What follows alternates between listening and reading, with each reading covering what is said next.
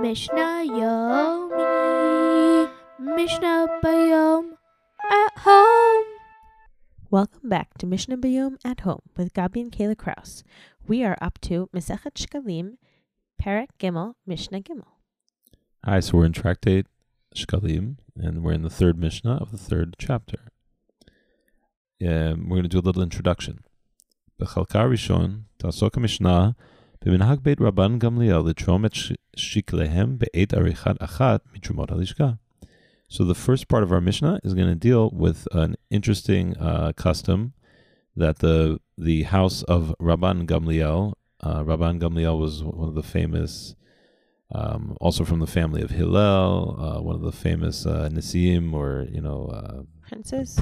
President of Israel, whatever you would call it back then. This was the leadership family, and so what was their minhag? They always wanted to donate their machzir hashekel at the time when the first donations would be taken out of the treasure house, because at that this way they'd know that when the money that they're giving is going to go right away to a korban, or to some something for the Beit HaMikdash right away.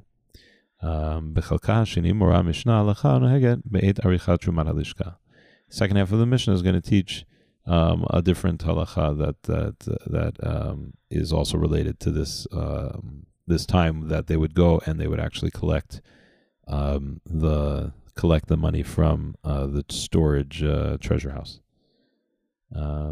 Okay, let's take it away. Inside the Mishnah. של בית רבן גמליאל היה נכנס ושקלו בין אצבעותיו וזרקו לפני התורם והתורם מתכוון ודוחקו לקופה. Okay, let's explain. אף על פי שכל התורם מחצית השקל שותף בתרומת הלשכה הניטלת מכלל חטאי השקלים, so even though every person who donates the half shekel is participating together in this big donation to the treasury, and all these half shekels are, it's this general donation. So even though we have that, so שליח בית רבן גמליאל היה נכנס ללשכה שבה נערכה התרומה והחזיק את חצאי השקלים של רבן גמליאל ובני ביתו בין אצבעותיו. So a special messenger from the house of Rabban Gamliel, he would go into the treasury where they were, doing this donation, and he would hold the half shekels of that household of Rabban Gamliel in his fingers. ולעיני הממונה השליחם לערימת המטבעות של כלל חצאי השקלים, כדי שהתורם ישתדל לחללם בתרומת הלשכה. So he would throw them in before the eyes of the person who was in charge. He would throw those coins right on top of all the other half shekels, in order that the person who was doing the donation would make sure to utilize his in the Truma Halishka. לשם כך החזיקן בין אצבעותיו לכוון היטב להיכן ייפולו. I guess he was holding it in his fingers to make sure that they would fall in the right place. Can you explain that, Gabi, a little bit? Why? So what was the intention here? So, בתלמוד הירושלמי מבואר כי נהגו כן משום זריזות מצווה. The Talmud Yerushalmi explains that the house of Rabban Gamliel, this was like their mitzvah. They were very into this mitzvah, and they were just so excited about donating to the temple that they had to make sure that it was used right away. It was like, you got to use our coins. We're just like, and so they would when it was brought. I mean, obviously they had some clout. He was the leader basically of the Jewish people. But they just love the mitzvah so much that they said we need to donate right away. We want our money used right away. So let's go to the next part of the Mishnah. Ein hatorem torem ad sheyomar lehem et rom. והן אומרים לו, תרום, תרום, תרום, 3 פעמים. So now this is the second half of the Mishnah that is talking about the peculiar, custom that they had. אין הממונה על תרומת הלשכה מבצעה עד שישאל את הניצבים מחוץ ללשכה. So the what's the ממונה? The guy appointed over. The appointed one. Okay, so the appointed one. I guess let's just call him the treasurer. Okay. Okay, so the treasurer, the guy who was appointed on the treasury house, wouldn't. Levatzer is like go through with it. Okay, right. He'd be like waiting for the signal. Uh-huh.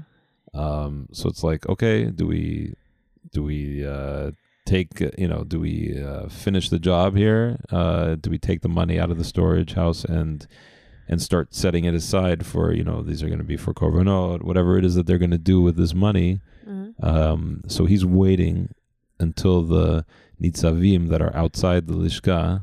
Nitzavim are the people standing outside of the treasury so they're house. so it doesn't say who these people are, but okay. So they'd say, and he would say to them at Rome, like, is it time to take the should I what's donate? a good word, right? What's a good word? Yeah, should we donate? Like, are we donating? Here the donating is like, I don't know. I guess you could say it's they've collected all the money and now they're going to put it in the treasury house. Maybe that's what it is. Maybe that's a better way of thinking of it. Okay. Right. They have the pushkas. They have the pushkas. So it's like now we're going to take it out of the pushkas and we're going to give it to the donate, treasury house. whatever. This is the time when it's officially like, okay, now it's part of. We talked about before, like if you do treasury. it, like what happens if you do it after this official time happens. And before there's different hashlachot. Okay, so he said, okay, is it time to donate? Trom. They say, yes, donate. Shalosh pa'amim hu shoel v'hem onim kach. So it wasn't like 3 times shayla and 3 times answer. They would do it. They would cycle through this back and forth 3 times. So he would say, should we donate? Donate. Should we donate? Donate. Should we donate? Trom. Right. Trom. V'hem onim kach kedei lefarsem she'arachet et truma lishka b'reshut beit hadin. So why did they do this? Because they wanted to like make a little show of it. They wanted to publicize that now. Make it official. Like this is happening now. It wasn't just like the guy's also thinking in his head, like, okay, right. now we're going to do it. No, he's like verbalizing it and there's people there. And it's money. And it's money. And it's, it's like you want it being done publicly. People see what's going on. Nothing's being done behind closed doors. There's no secret, money exchanging going on. It's like it's very public. Anyone that was around there at the time would hear them, scream out, "Time to donate! Time to donate!" Like, and that would be at least a number of seconds during that time that you'd see what was going on. Right. They'd know what was going on. It wasn't like a secret. And this is very interesting because it reminds me of the Mishnah in Menachot, which we're familiar with from this time of year, which is Sfirat HaOmer, when they would do the Omer offering right after on the second night of Passover. They would go down to a field and they would have a big, big, big ceremony, and they'd have also this big, loud question answer. And there they would say, it was a whole thing, but part of it is ha-ktsor, ktsor, ha-ktsor, ktsor, ha-ktsor, ktsor, which is, should I reap the barley? And they yelled out. That's exactly what the Bartanura says. Oh, there we go. There you go. You see that? Ha ha ha. Dugmato matzinu ba'omer magalzo magalzo magalzo. Right. First they take the magal, which is the sickle, and they say there's 3 of them, the 3 shlichei beit din, the 3 messengers of the court. Such a talmidah chachama. You're I love this. I just skits with kids with this. So we have sickles. They're actually from a costume store. They had to cover up the blood on the plastic with tinfoil. But anyway, so they take it and they say this sickle magalzo, and everyone else yells out hen, which is yes, magalzo hen, And then they have also a kupa, which is a basket. Here in our Mishnayot in Shkalim, we talked about the kupa being more of a push gamo, that they have charity. But in with the barley offering, the kupa was a basket, and they said kupazo, kupazo. And there's a couple other ones, but then the ha'aktsor sounds a lot like the etrom trom. So there we go. There you go. I'm just going to read the end of the Bartanura. V'chein chalutz hana'al chalotz. Hana'al chalotz hana'al shalosh pamim. So that another example of this is with chalitza, which, you want to explain chalitza for a second? Chalitza is yibum. I don't know what the English translation is for yibum. I don't remember now. Okay, well, it's when a guy dies who's married, childless, and there's an eligible brother or a brother available that is not the famous eligible, story. Meaning like theoretically, if he was married to her sister or something, he couldn't marry her at all. Actually, would you still do chalitza? I don't know. Anyway, the point is, if he has a brother that could theoretically marry her, nowadays is all we don't do yibum nowadays, but back in the time, levirate marriage, levirate or something. I don't it's know. It's some word like that. I don't know how to pronounce it. There is there are some cases but where basically, they do this, by the way. In the Torah, the famous cases with Ruth. Right. So in the Torah, the standard would be that if, God forbid, a guy died and he had no kids. The original story is Yehuda and his sons, right, with Tamar. That his oldest son died, and then the next son was supposed to marry her, and the idea was that the next son would name their first kid the name of the oldest brother, that it would be like a way that he would like live on kilu. You know, basically the brother would take the place of the older brother, marry this woman, and they would have family, and they would sort of tie in his older brother, like that his older brother like has a continuation too, in a way. And then that was the famous Onain. He didn't want his legacy to be tied up with his brothers, and he decided that he wasn't going to follow through with Tamar, and God killed him for that injustice or whatever, that evil act that he did. But in the Torah, you have an option to do this, and you also have an option not to do it. For whatever reason, someone would not want to marry their sister-in-law, and so there is a prescription. And so the famous case of this is in Ruth, like Kayla said, where there was a relative closer than Boaz, and he had to do this chalitza ceremony. His name is Ploni Almoni. Right? They don't give his name. They want to protect him because it's not necessarily marriage is finding the right person is hard, and just because she's amazing doesn't mean necessarily for whatever reason she was right for him or whatever. And so we're not embarrassing him, but he's never going to be famous. That's interesting. I never heard that take on it. Yeah, it's like he's not. I heard he gave it up, and so now he won't be remembered. Well, okay, he's not remembered, but he's also not remembered for the Genai either. Like he's just not important, right? He could have married this amazing Gioret, but he decided not to, and so he had some, so in the anonymous life. But anyway, in the shoe spitting ceremony, so he has to take off a shoe, and there's some kind of spitting that goes on. Whatever, it's a way of showing that you're not interested. Yeah. Simple as that. Well, there's not the scope to get into the whole thing, but basically they would also go back and forth, and they'd say like chalutz hanal, chalutz hanal. Shlosh pamim. So what does that mean? Chalutz hanal. What would you say? Chalutz is to take it off your shoe. In Hebrew, they take it off, on and off? No. They would just say it 3 times, I think. In Hebrew, there's special words for like taking off certain parts of like to put on a shoe. A shoe is called lin ol na'al, and to take it off is lachotz na'al. There's like a special word for it's not just like take on and put off. We take shoes very seriously. Yes, we do. So anyway, so that's very interesting. And one last interesting tidbit on the chalutza with the yibum. I heard recently that that's what I wanted to say is that nowadays Nowadays in halacha, no one does yibum Really? anymore Okay.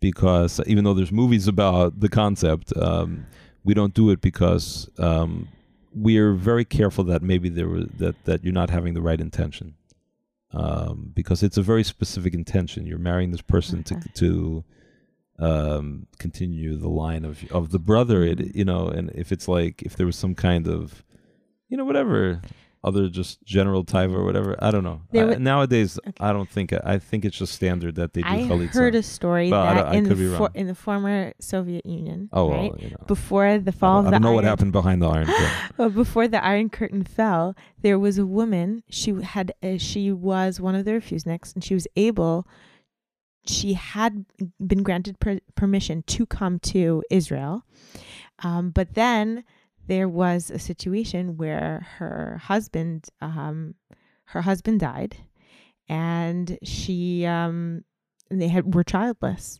and she had this brother-in-law who was behind the Iron Curtain, and she is not able to marry anyone who she wanted, and she became religious before she wasn't. Well, that's the thing. Even though we don't really do yibum, you have to do chalitza to free yourself of this bond. She was not able to remarry the man of her choice until she would do this chalitza ceremony with her brother-in-law, and they went through the head rabbinate and everything like that, and they came up with all these questions and answers back and forth, halachic questions, and to see. And I think in the end, they were able to. And he didn't want to come to Israel, even though they got him permission. For sure, it's a mitzvah in the Torah. It still exists. Permission to go there. The connection exists. In the end, they were able to get the permissions and all that, but then they were able to figure out a way, some halachic loophole, to say that it was okay. But it's very interesting. Yeah.